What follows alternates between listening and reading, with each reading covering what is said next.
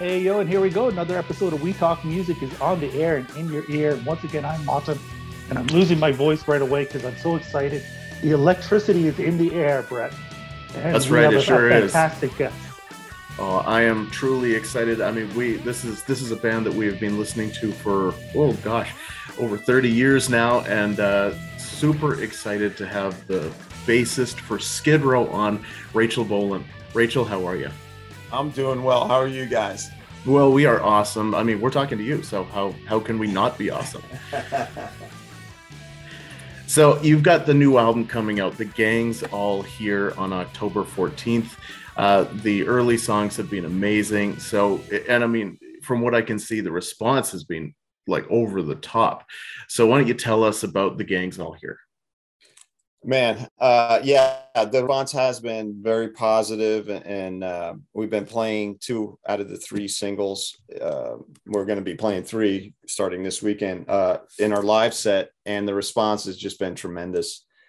This album has been a long time in the making, as our albums usually are, but so much happened during the making of it. We recorded it once, then decided we needed more songs. A pandemic hit. Oh, that. Yeah, remember that little thing? So, and then we changed record labels, we changed management, and just managed to, during all this, write a bunch of songs. And then while recording, we changed lead vocalists. So it's been quite the project, to say the least. But the results are something that all five of us are just absolutely proud about, and we're very psyched. It's getting down to the wire, man. A few more days and it is out, and we cannot wait. Well, why don't you tell us about like the impact that Eric has had on the band? He has when Eric joined the band, I mean, a little bit of backstory.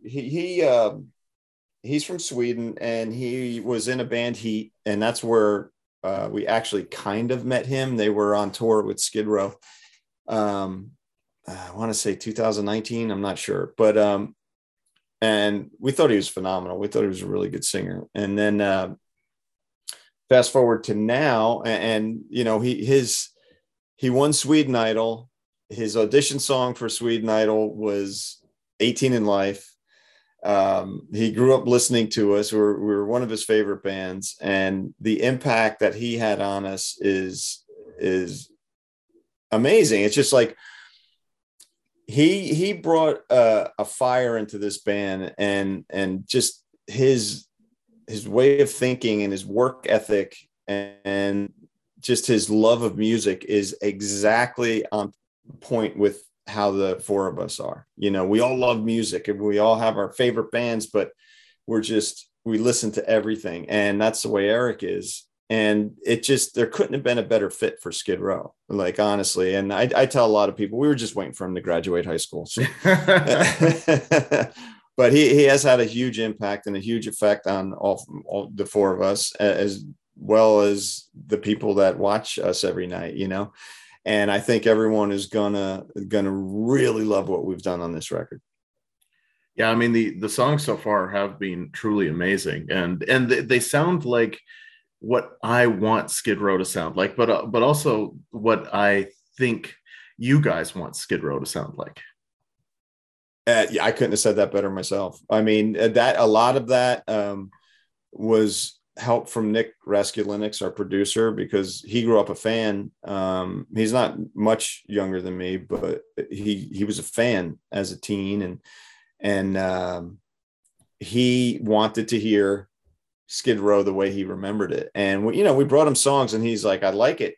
I really like this, or I hate this song, or that doesn't sound like Skid Row. This one sucks. I love that part. He's an old school producer, like roll up his sleeves and really get invested in the project. And he helped us retrace our steps, which isn't as easy as it sounds. Like, we're almost 40 years into a career, and you just kind of wander off. Not that it's bad or good or whatever, but your past kind of becomes just your past. And he helped us focus on the band and the songwriters that we were in the beginning. And his definitive Skid Row record is our debut.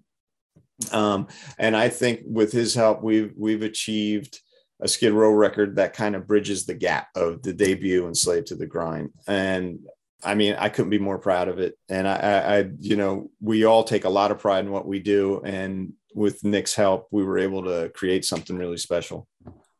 Interesting, because I think a lot of bands have trouble both satisfying their core fan base while moving forward. But Skid Row is a band that has never had trouble moving forward. Yeah, I agree. And sometimes we try too hard to move forward. I think a lot of bands do. But I can guarantee this. We have a completely different outlook on the band we're supposed to be. Because, yeah, we do want to satisfy our fans, but we also want to advance ourselves as musicians or songwriters and whatnot. But it's a really, really delicate balance, because you want your fans to love what you do. And so far, the evidence that I see, everyone's really digging it, and everything's really positive, and people are very genuinely excited for this record to come out. Well, the thing that really grabbed me about the songs that you've released so far is the energy behind them. They come at you. They come at you. They're songs that come at you that you feel through your body. Thank you for saying that. I mean, we and that's I guess that's mission accomplished, because the bands that I loved growing up felt like it was just like kidnapping my soul.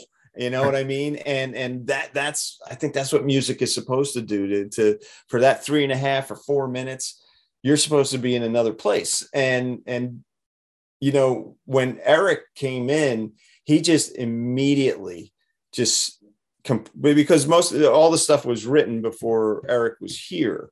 So when it's one thing when you write and the vocalist is in the band with you for a while, and it's a different thing when a guy just comes in and is able to just get into the lyrics, own them, and get across what he's trying to say and what the songwriters are trying to say.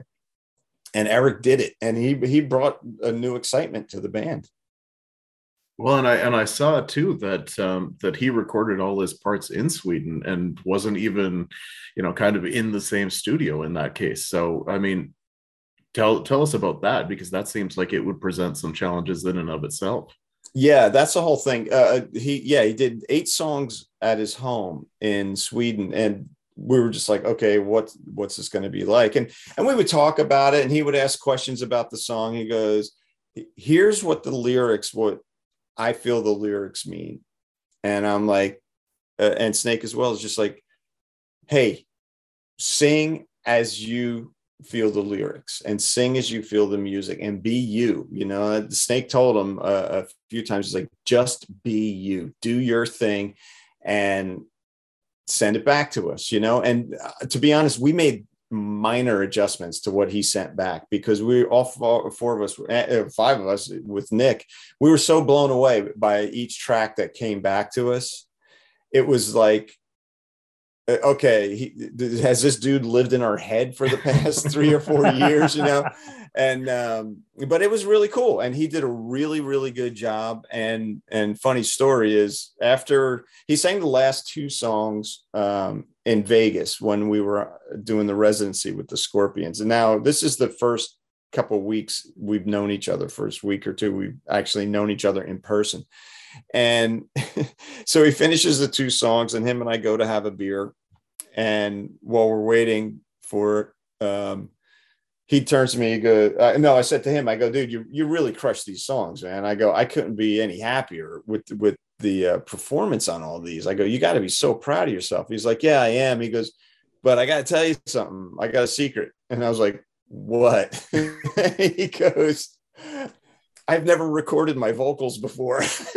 And I go, hold up. So you're saying you just never did them in your house? He goes, no, I've never recorded vocals before. I went out and got what Nick told me to get, I bought a recording program, and then I watched how to do it on YouTube. I'm like, oh my God, I'm so glad I didn't know this. Otherwise, I would have just been like, I would have had 15 heart attacks before the record was done. It was crazy. But that's the kind of guy he is. He's like, oh, I think I'm going to learn how to, tie knots like the Navy guys do or whatever, learn how to play a harp. Yeah. and that he goes and does it. He's just one of those guys. And it was great. We had a really good laugh over that. After I stopped crying. Yeah, of course. You would have been on a flight to Sweden being like, okay. Dude, I'm not even joking. I would have been on a flight and I would have lived in Sweden for about 2 weeks.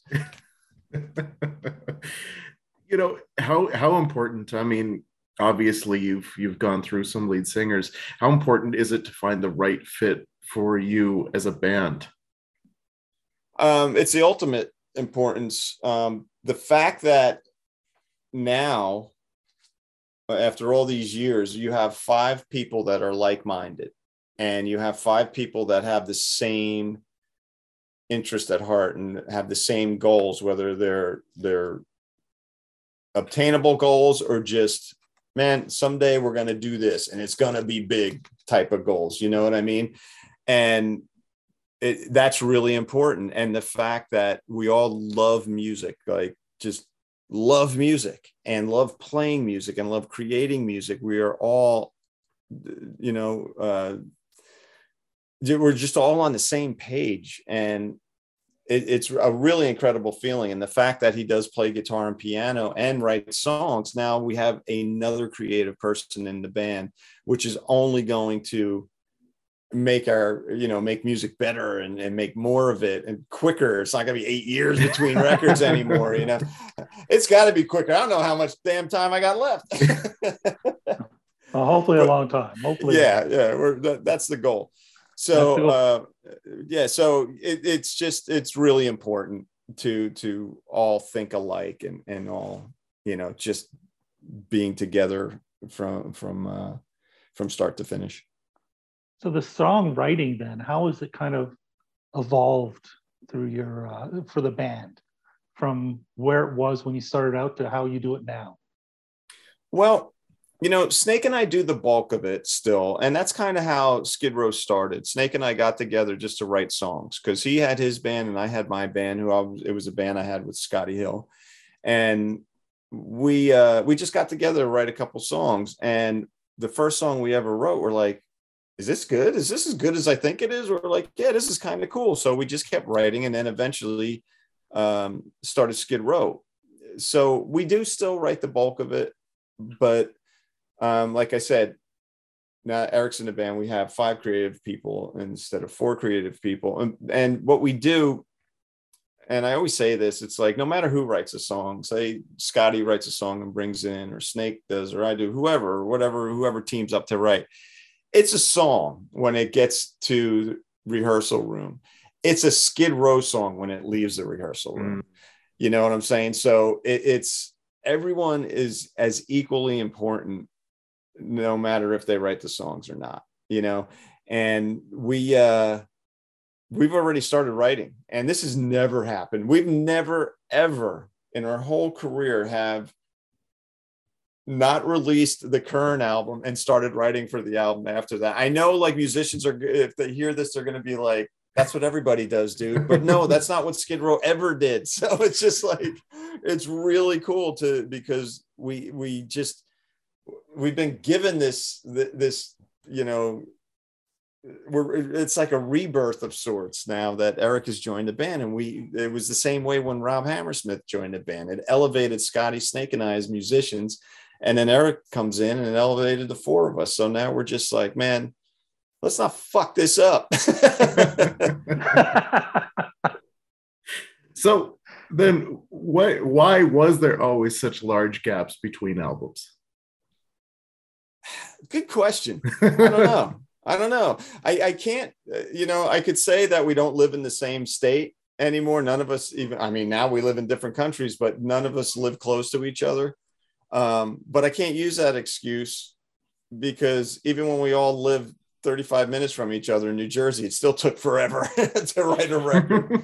You get those letters in the mail from before, the internet and then fax machines. You get those letters in the mail from the label giving you a deadline, and you're like, wow, we didn't even write note 1 of this record yet, and I don't know why, but now it's like, I guess because everything is just so positive, and everyone's feeling so creative because of all the cool stuff that's happening for us. I guess it's just has completely changed the tone. How many songs were there created for the album? Well, let's see. There's 10 on it. I would say about 20. How do you pare them down? What's that process like? Well, basically, once Nick came into the picture, we just put all our trust in him, and he took on a very a producer is an important role to begin with, but he took on the role of, all right, I know you guys have done this for a long time, but you have to trust me. You have to trust like what I feel from the songs you're showing me demos of. And we did. And Nick is one of those guys who he's completely honest, and we love that. And we needed that. We needed someone to say, you know what, it's okay, or that song sucks, don't ever play that for me again, that type of shit. Or yes, I love this song, let's get in there, let's get you guys in there, and we'll mess around with it. And we most of the songs we took apart, like the ones that made the record. I would say there's only probably one that about 2 songs that are almost exactly how we wrote them. 6 of them were deconstructed and put back together, and 2 of them were written by the urging of Nick. Wanted us to write more songs, and he goes, I don't want you guys to sit in a room with an acoustic guitar. I want you guys to get in a rehearsal situation and go through your riffs, playing them live, playing them to each other, not on an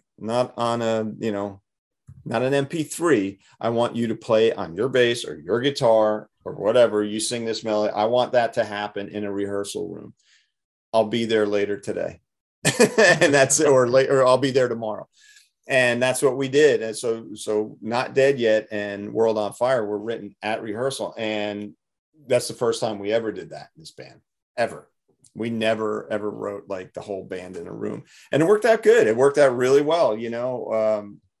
Snake had a riff. I came in with a riff for Not Dead Yet, and it turned into that song. And we have a song called World on Fire that Snake had a riff, and it turned into that song. And those were, and then Nick came and he's like, okay, let's just adjust this here and try this here and here. And that's how they went to tape. And do you say went to tape anymore? Or do you say went to hard drive? And that's how they went to hard drive. Sounds cooler. It sounds way cooler, right? So, and that's the first time we ever did anything like that. So it was quite an experience. And of course, you've done your own producing for other bands, and you've worked with some of the great producers. What have you learned about producing over the years? A lot, actually. And everyone has a different way of doing things, which is really cool. I mean, my first mentor was Michael Wagner, and I just did demos before, just for my own bands before Skid Row, or even the early demos with Skid Row. And it was the engineer. There was really no producing, so to speak. But when we did our first record, I just absorbed everything from Michael, and and I asked a lot of questions, like, why did you do that? And I know sometimes I had to be getting on his friggin' nerves, but I would cool out, and he'd be like, you know what, we're just going to have the guitar players in the room today. I was like, all right, I get what you're saying. But I learned so much from him. And then I applied his methods to some of the bands I produced, and all of a sudden I'm like, oh man, this could work too. And every producer, well, just about every producer, I've learned what to do and what not to do.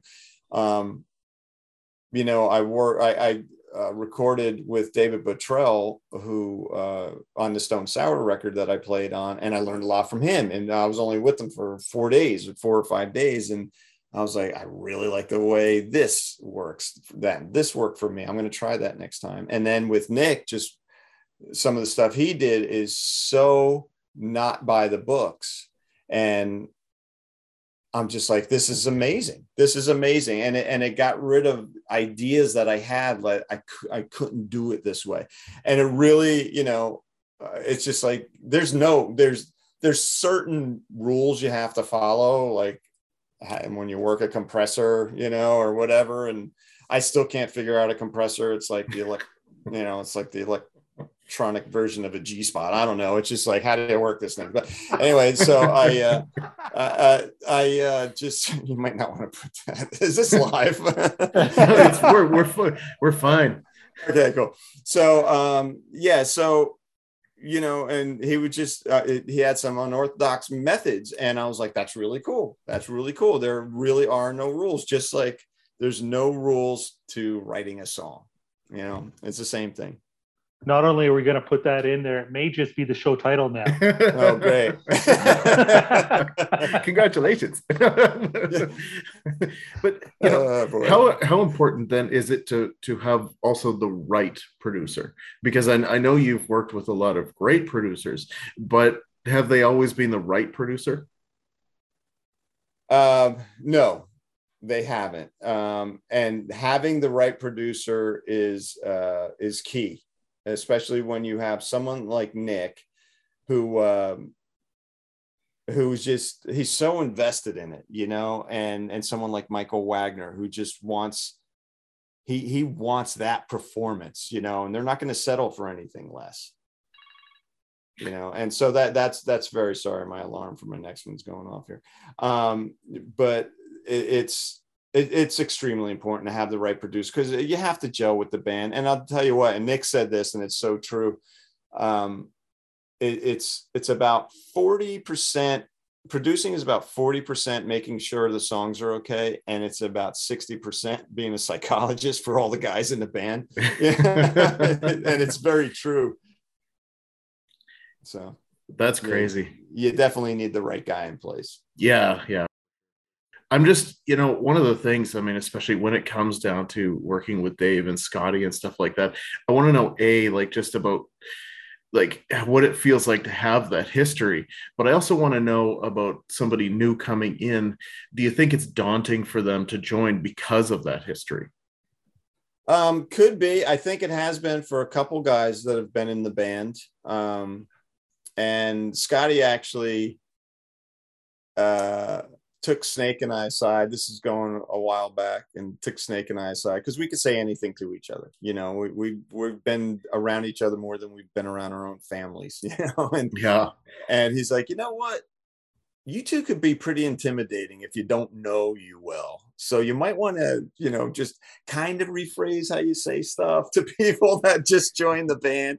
And this is going back a while. And my whole thing was like, man, I don't have any time for bullshit. But I took it to heart. And but here's the thing: when Eric joined the band, he's just confident. He's a confident guy, not in a really like, you know, like stuck up, arrogant type of way. He's just really confident. And he knows, like, when he grabs that mic, he knows he's the baddest motherfucker in the room.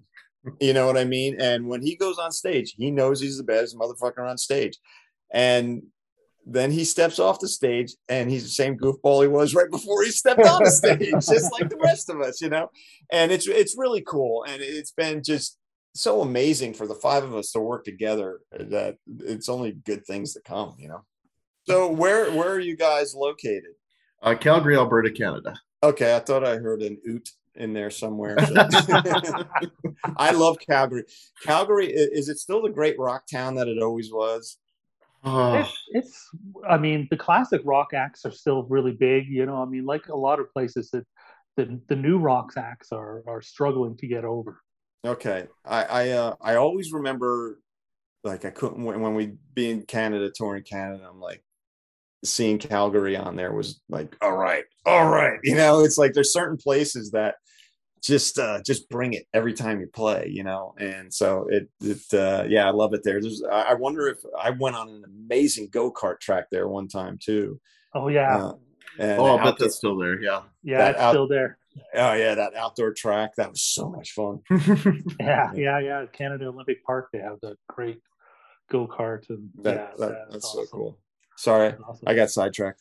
Oh, No, that's no, totally no, cool. I mean, that's great. you can get sidetracked. Let me say, I kind of want to dig into it since we got a few more minutes here. Hmm. I kind of want to get an idea, the sense of the as you guys were coming up, the scene on the East Coast for the music, because a lot is made of the West Coast and and the Sunset Strip and everything like that. But a lot of great bands came out of the East Coast too. Yeah, you know, and it's funny too because the East Coast had a all of a sudden it just happened. You know what I mean? And you know, we have to thank Bon Jovi for really putting us on the map. But as far as New Jersey goes, but when you think even before that, like the bands that came out of New York, like the Dolls and Kiss, and then later on Twisted Sister and bands like that, and then Bon Jovi came out and just opened the door for a lot of bands like Skid Row and bands like Trickster and whatnot. But even before him, not a different type of rock, but I mean, New Jersey, the president of New Jersey, Bruce Springsteen. You know what I mean? That's right. And he, he laid the foundation for people to really notice New Jersey as having a music scene. I mean, he wasn't on the cover of Time magazine at one point, and just some dude from New Jersey, and it got New Jersey on the map to see that so much good music came out of New Jersey. And it's New Jersey, New York, and like there's DC and Baltimore, Kicks out of Baltimore, and like those guys were gods to us, man. And there were just so many bands. Who else? Like White Lion came out of New York, and yeah, the list goes on. I can't even think of them all, but especially around that time, there was White Lion, us, and then Extreme up in Boston. And like Philadelphia had a few good bands coming out of there. That's right. Philly had some bands, and then it was just really cool. And the music scene, even unsigned bands like Norman Nardini, and then like Richie Scarlett and the Seducers, all kinds of bands like that were just incredible, man. There was a band, a Rolling Stones tribute called Sticky Fingers, that were so damn good. And Phantom's Opera, I was a little younger, but that's where Alec John Such came from before Bon Jovi. And then there was a band, a tribute band called The Game, that was a tribute band to tribute to Queen, that some of those guys went into. The singer at the time went into, and it was like watching Queen in a 50-seat club, I mean, it was just, they brought in all the lights and everything. Like you could feel the lights from the stage. And it was just incredible, man. It was just incredible. It had a really great scene. Yeah, I mean, it sounds like, creatively, it's got to give you kind of, when you're in that scene with all these great bands, it's got to give you a real boost. Oh yeah, absolutely. And you see bands doing it, and it's like, well, that guy did it, I'm going to do it too. Not saying that they're crap and they did it. It's like, okay, they're from my state and they did it. They got added, they got people to notice them. And we're from Jersey. We're not from New York. We're not from Los Angeles, not out of Hollywood. We're from Jersey, and we were in Toms River, New Jersey. You know what I mean? The only thing Toms River was known for was a chemical plant at the time, and we came out of there, and a few like actors and actresses came out of Toms River, and Jersey's really cool. Like Jersey's a cool place, and I still refer to Jersey as my home, even though we have a house there, but it's just, we just kind of go up to hang out when we want to get out of the South for a while. But Jersey's a great place. It really is. Well, I'm glad you didn't name the band Chemical Plant and you stuck with Skid Row. That yeah. Tom's River Chemical. that may have thrown a damper on the whole success business. It could have. I'm interested. Go ahead, Brett. I'm just interested because, like, starting out so big, and selling so many albums as you guys did, like, does that put pressure on you now, or do you think that has kind of reduced the pressure and you feel more free to do the stuff that you want to do now? I would say a little bit of both. I mean, the most pressure comes from within. We put a lot of pressure on ourselves. Like, I know when it comes time to, get to the bare knuckles on this next record, we're going to put a ton of pressure on ourselves so that it's as good or better as the record we're about to release. Having the success we had, there's pressure. I think there's more pressure to perform live and to have the right people in place than there is to do anything else. But like I said, we put more pressure on ourselves than anybody does. What do you do to kind of keep yourself in shape for a live show? Because I mean, it's a lot of energy. There's a lot of everything going on out there. Well, I've experimented when I was a kid, but I've never done drugs, so that helps a lot. For me personally, I try not to overindulge in like crappy food. It gets hard on the road sometimes, but what we do is just try to eat what Rob Hammersmith eats, because he out of all of us, he is in the best shape. Well, Eric too, but Eric he could eat like 4 hamburgers in a sitting and not gain any weight or not feel crappy. But he's only 19 years old. That's true. That's right. So, but we always say, what's Rob getting? Let's eat that because he's so healthy. So, that's really about it. And just try to stay active. If there is a workout room at a hotel, just, even if it's walking on a treadmill for a while, just to get out of the horizontal position of watching TV on your bed, that it just kind of helps.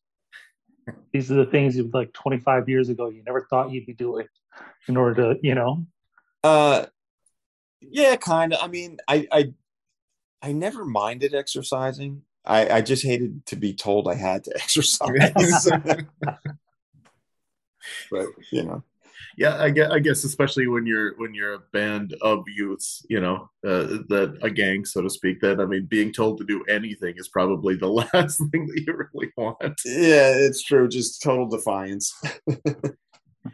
How much, things did you feel like you had to push back on now as Skid Row in the early days? I mean, we've heard some crazy stories from other people about how the label would bring them like video concepts that were absolutely insane.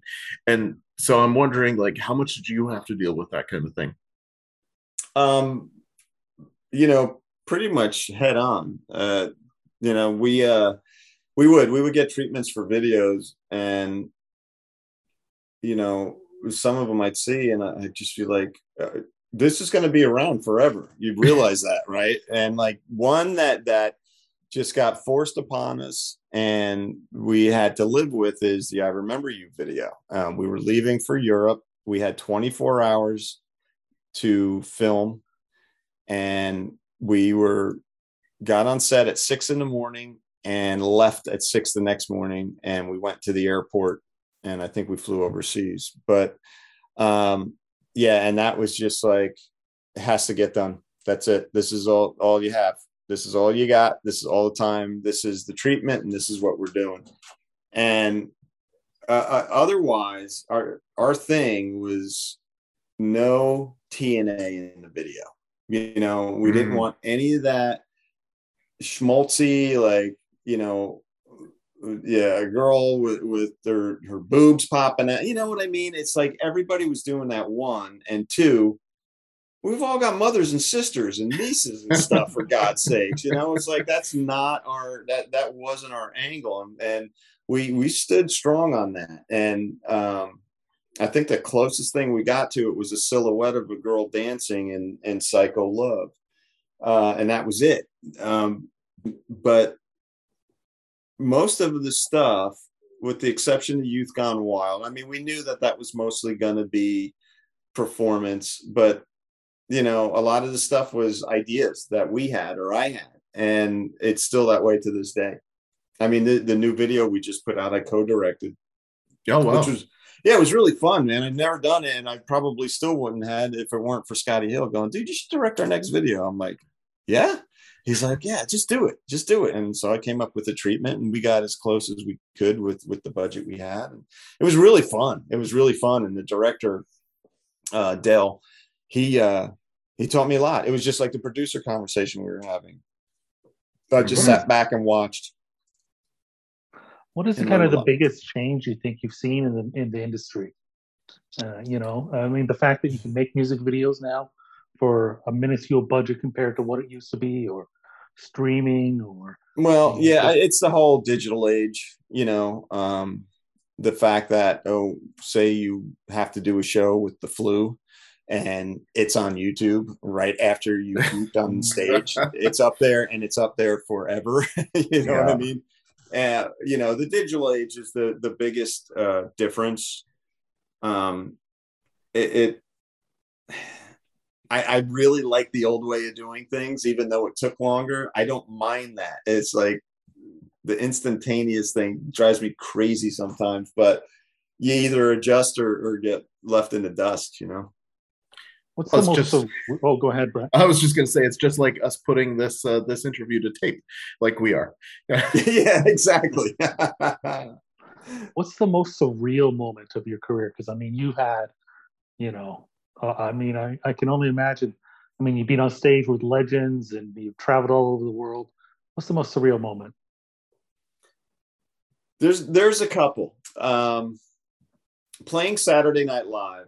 When we went up for rehearsals, walking underneath the bleachers where the crowd sits, and walking through there and turning to my left and seeing Don Pardo in this little ISO booth where he does all his voiceovers from. That was really, really surreal. I look over and I see him doing his pre-records. You couldn't hear him, of course, and I was like, well, god damn, that's Don Pardo right there. and I stood there for a second, and he looked over his music stand, and I was just like, oh, and I waved, and he winked, and he continued on with doing what he was doing, and I walked up to the stage. That was very surreal. A more recent one was we were sound checking for the first show of the residency with the Scorpions at Planet Hollywood in Vegas. This is back in March, I believe. And, you know, we had just met him face to face. Like the first time we were in a room together was about 4 days prior to that in rehearsal. And we're on stage, and the Scorpions were up doing some news piece, and they walked down through the venue, and then they walked up across the stage. We weren't playing yet, but we were just tuning. And Eric was standing on his own, and I turn around because Scotty goes, look at this. And I turn around, look over my left shoulder, and there's Klaus fist bumping Eric. And I'm a huge Scorpions fan, man. Like, oh yeah, huge Scorpions fan, of course. And I see him, and I'm like, wow, this is a moment I wish was caught on. Like, you know, it's cool that it's not on the internet, but this is a moment that should have been caught on video at least, you know. And they had a few words, and Klaus was, you know, of course, he turned the corner, and Scotty and I ran over like two schoolgirls, like, what'd he say? What'd he say? What'd he say? And he's like, oh, he just wished me luck. And he said that he's heard my voice, and he really likes it. And he wished me luck. And I was like, dude, you know how amazing that is? And that was very surreal, just that whole thing. It's almost like it was happening in slow motion. So wow, that is crazy. I thought you were just gonna say the Moscow Peace Festival and just say that's it, surreal. Yeah. That was it.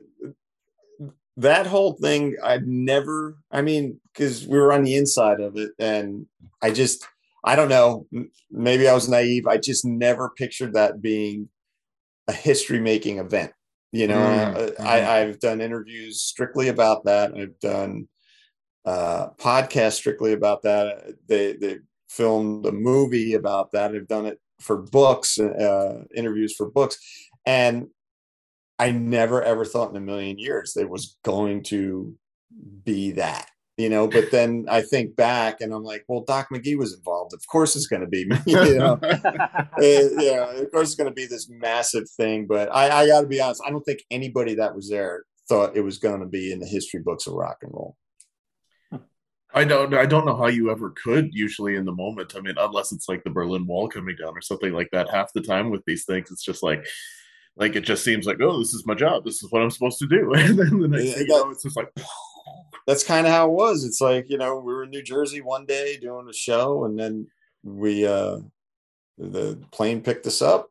It started in LA with Motley and those guys, and picked us up in it was either New Jersey or JFK in New York, and us and Bon Jovi and Cinderella, and then we flew to Germany and picked up the Scorpions. It was like this big airborne Uber that was going, and then then we ended up landing in Moscow, and it was crazy. It looked exactly like it looked in all the history books in high school, you know. Amazing. Well, I will let you go soon, but I just want. Oh yeah, I'm 4 minutes late for my 2:15. Sorry. Oh, okay. Okay. Well, in that case, just quick thoughts on the on doing the residency with the Scorpions. Oh, it was amazing. You know, it for that to happen at the time it happened. It was a completely different experience because we were there for 3 weeks, and you know. We'd never done anything like that before. So it was fun, man. And to be playing with a band that you love and respect so much it was a phenomenal experience. And actually Eric and Mickey D are close, you know, they played hockey together, and they're two Swedes, you know. So yeah, those guys are close. And we hope to do more shows with them someday. It was great. I'm Danish, so I usually don't say good things about the Swedes, but you gotta find an Eric. I can't wait to hear the whole album. Yeah. I think you guys are gonna dig it. If you like what you heard so far, I think you're really gonna dig it. Well, that's awesome. We're big fans. I remember seeing you open for Bon Jovi. That was the PG rated version of Skid Row, and then seeing you open for Aerosmith. The R rated version came out that night, and that's right. They were both great shows, and we've been fans, you know, for a long, long time. We want to give you the chance here to promote yourself and the album and everything that you have coming up. Thank you so much. I mean, Gang's All Here, October 14th. It's one of our proudest moments, without a doubt, you know, all 5 of us. And we're just so psyched about the reaction to the song so far and at the shows. And, you know, things are going really well for Skid Row. And for, like everyone's been saying, Skid Row is back. Well, and that's amazing. I mean, you know, you guys deserve it. You've been fighting the good fight for a long time, and I'm really happy for you that you've kind of found your groove again. You know how Skid Row got their groove back, but and we didn't have to go to an island. Well, Rachel, we have appreciated having you on the show so very much, and I know that we wish nothing but the best for you in the future, and hope that Skid Row just goes off Skid Row and Park Avenue. But hey, did they come to Calgary again? That's right, exactly. Yes, get back man. here. We would love to. When is this going to be aired? Probably. What do you think, Martin? I mean, will it be October? Yes, it'll be October for sure. Yeah. Can I plug something real quick? Please do. Yeah. Okay, October is Breast Cancer Awareness Month, and my good friend Paul Taylor is the Tennessee ambassador for Real Men Wear Pink. And if you can donate, you can go to the story on my Instagram, official Rachel Ball on Instagram, and donate there. We would really appreciate it. Awesome. Well, a wonderful cause, absolutely, and a wonderful guest. Rachel, thank you so much. And like I say, we wish you nothing but the best, and we will talk to you again. Thank you, guys. I appreciate it. Guys. Right on. Thanks. All right. Thanks, Bye for fellas. now. All right. We'll see you. Bye. Bye-bye.